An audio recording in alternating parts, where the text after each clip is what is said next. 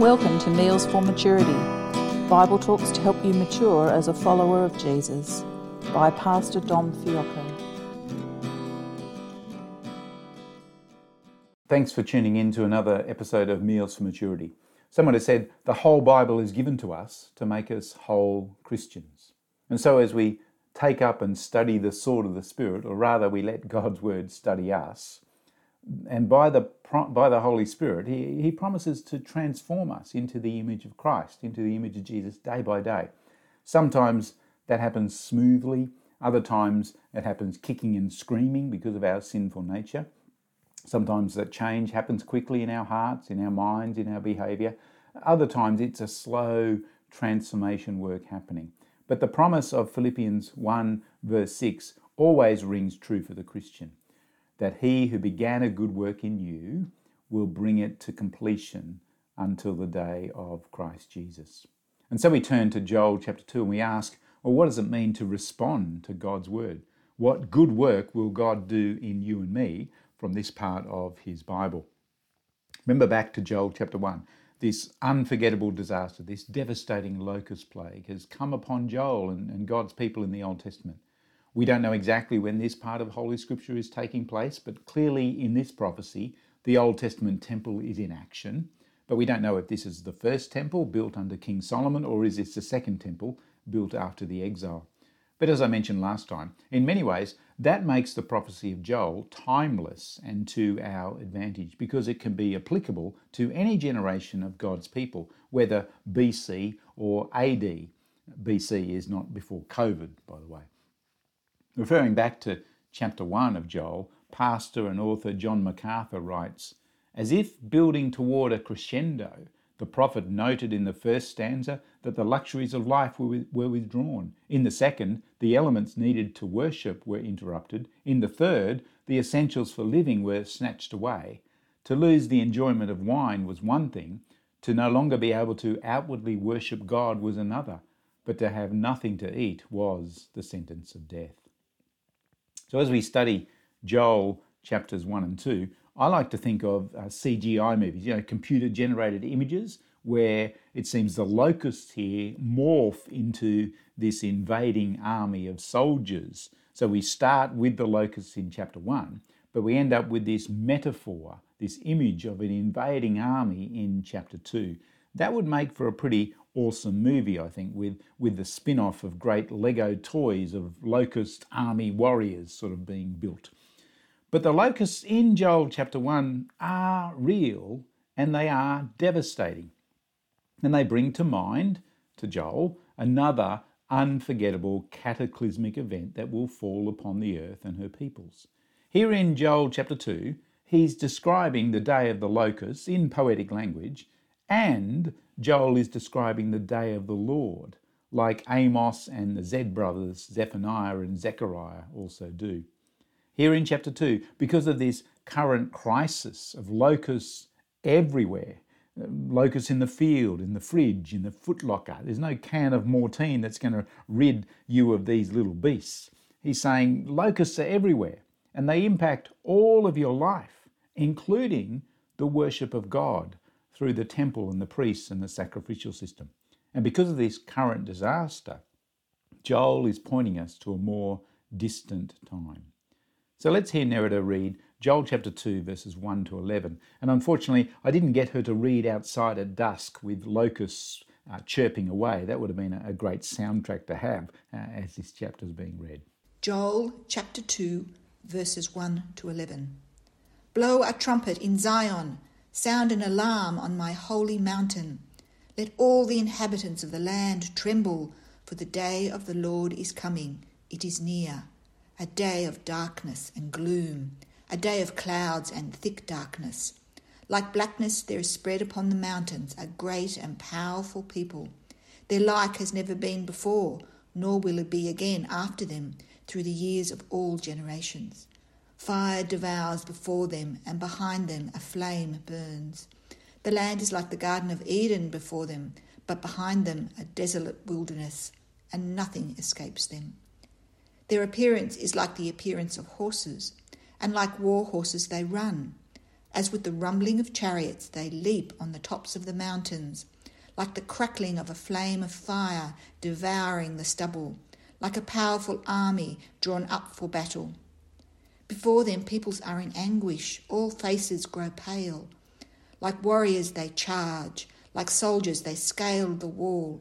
They march each on his way, they do not swerve from their paths. They do not jostle one another, each marches in his path. They burst through the weapons and are not halted. They leap upon the city, they run upon the walls, they climb up into the houses, they enter through the windows like a thief. The earth quakes before them, the heavens tremble, the sun and the moon are darkened, and the stars withdraw their shining. The Lord utters his voice before his army, for his camp is exceedingly great.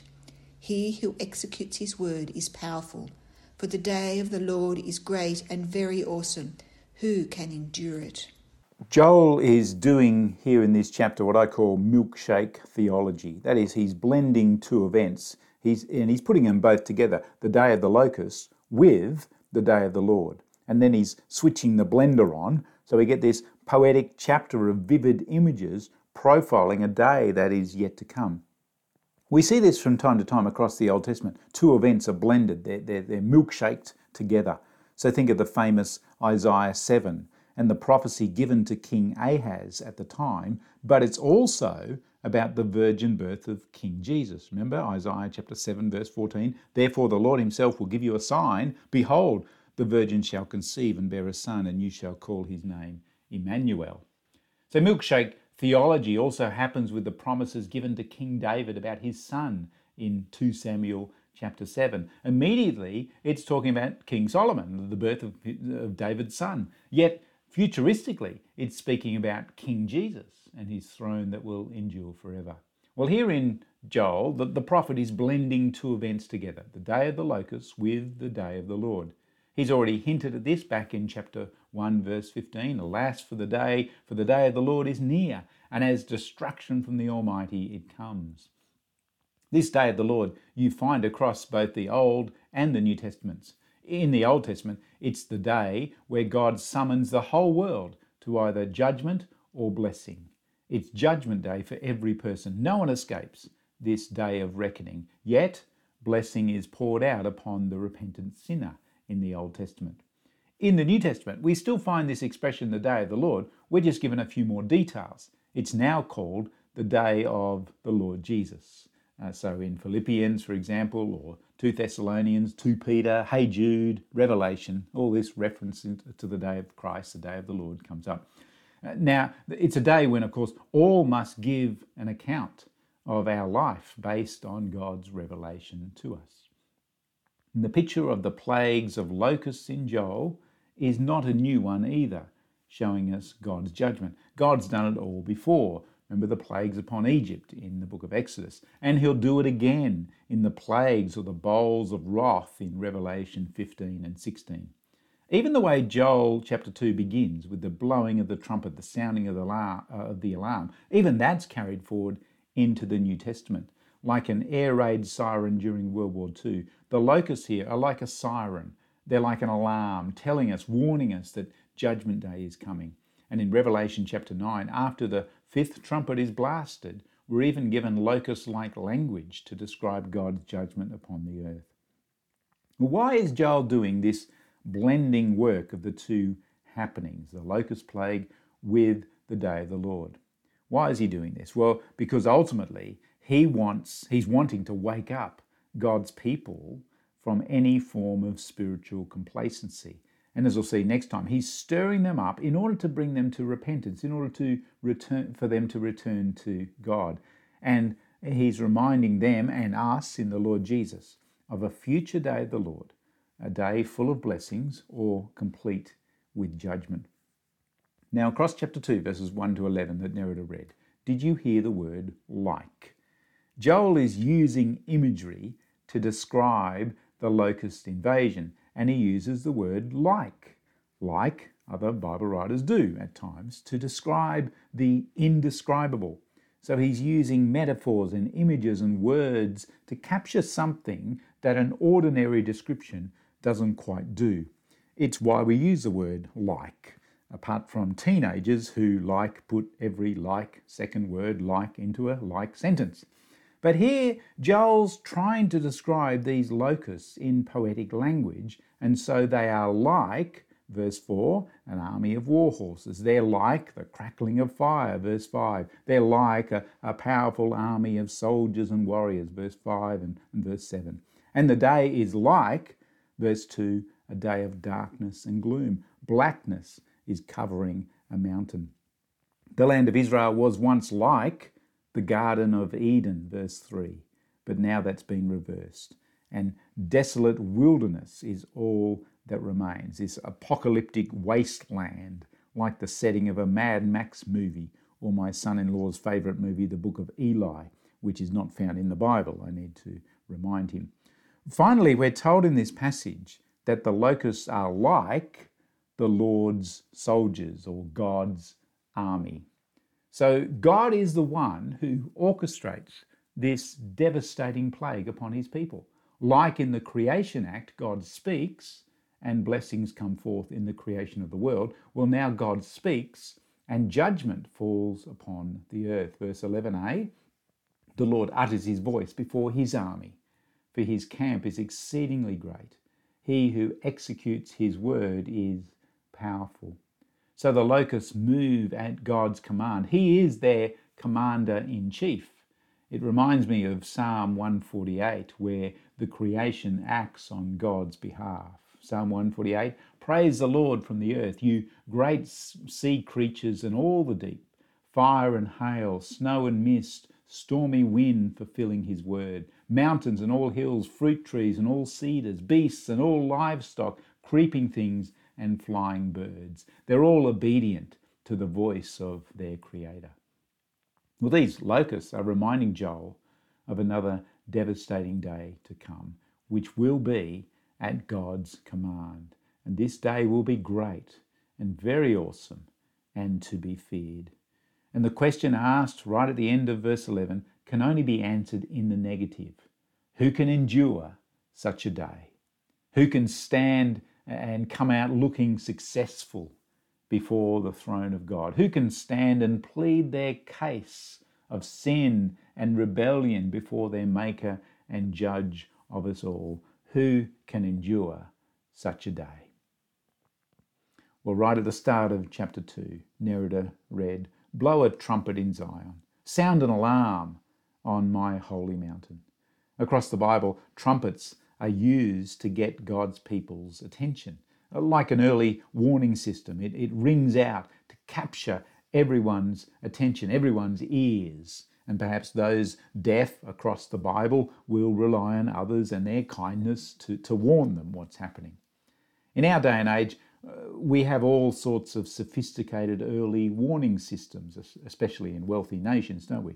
Early warning systems for cyclones, hurricanes, volcanoes, tsunamis, floods, sometimes even bushfires that are quickly out of control. We have here in Australia, watch and act, which I think translates panic, run and hide, get out of there quick, especially if you're in the Blue Mountains in the middle of fire season with friends at a CMS summer school.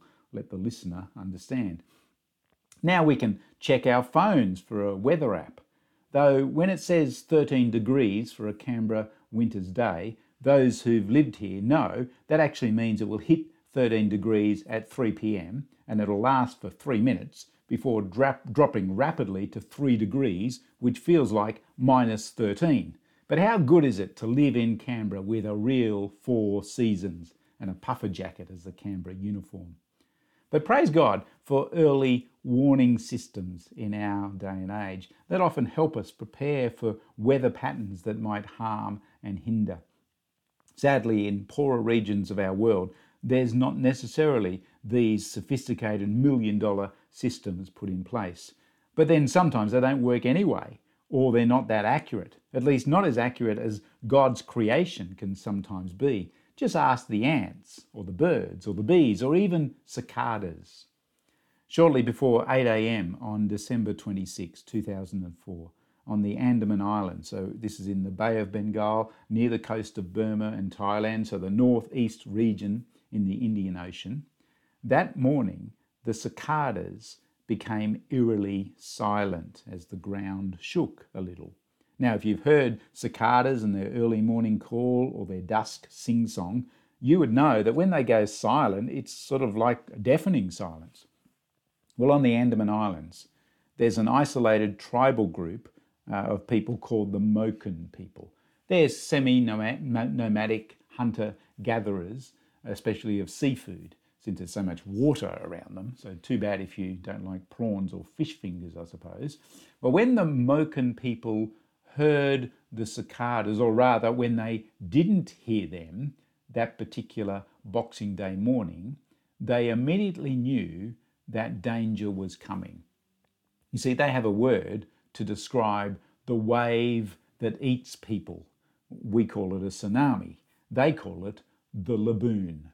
So when the cicadas stopped their screeching around 8 a.m. that morning, the Moken people knew that the laboon was coming, the wave that eats people. And so because of this early warning system, designed by God himself, the elders of the Moken people quickly told their children and their families to run to higher ground. Laboon is coming, laboon is coming, run immediately to the hills. And there were similar stories across Thailand of elephants and buffalo running to higher ground before the waters crashed across these islands. Well, tragically, as we know, the Boxing Day tsunami of 2004 hit the Indian Ocean, killing around 225,000 people across 14 countries. It was an horrendous natural disaster as our creation groaned under the curse of sin and death and decay. But remarkably, when investigators eventually toured parts of the Andaman Islands after the tsunami had hit, they went there to survey the damage. Remarkably, the loss of life among the Moken people was significantly lower than what was expected or compared to other countries where the tsunami had hit. Our study ends today in Joel chapter 2 verse 11. For the day of the Lord is great and very awesome. Who can endure it? Because there's no specific date or time frame to Joel's message, this prophecy stands for all time, which is why we can grab it and learn from it centuries later. And we can learn that the locusts represent God's early warning system to Joel's people. First, the trumpets are sounded to get their attention, and then the locusts arrive. The locusts are coming. The locusts are coming. For us, it won't be locusts or cicadas or kookaburras or ants warning us about the day of the Lord still to come. Rather, we've already been warned, haven't we, across the pages of Scripture, especially in the New Testament. And there will be certain signs to indicate this is the last of the last days happening. But besides all that, as Christian people, we're commanded to be ready, to be alert, to be sober-minded, self-controlled. We're called to be people who walk by faith. As Jesus will say, did I find faith on the earth? Well, we want the answer to be, yes, he does. He does find people of faith, a people perhaps even a minority across Christian churches today, who take seriously the Christian life of trust and obey, for there's no other way to be happy in Jesus than to trust and obey. So God has warned across his Bible, he's warned us across his Bible that one day, the day of the Lord will arrive. Will you be ready? Will Jesus find you as one who has faith, as one who trusts and obeys? May that be you this coming week. And perhaps listen out for cicadas if you happen to walk along a beach, and run to the hills if you hear them stop. To God be the glory. Thanks for listening to Meals for Maturity. Keep growing in the grace and knowledge of our Lord and Saviour, Jesus Christ.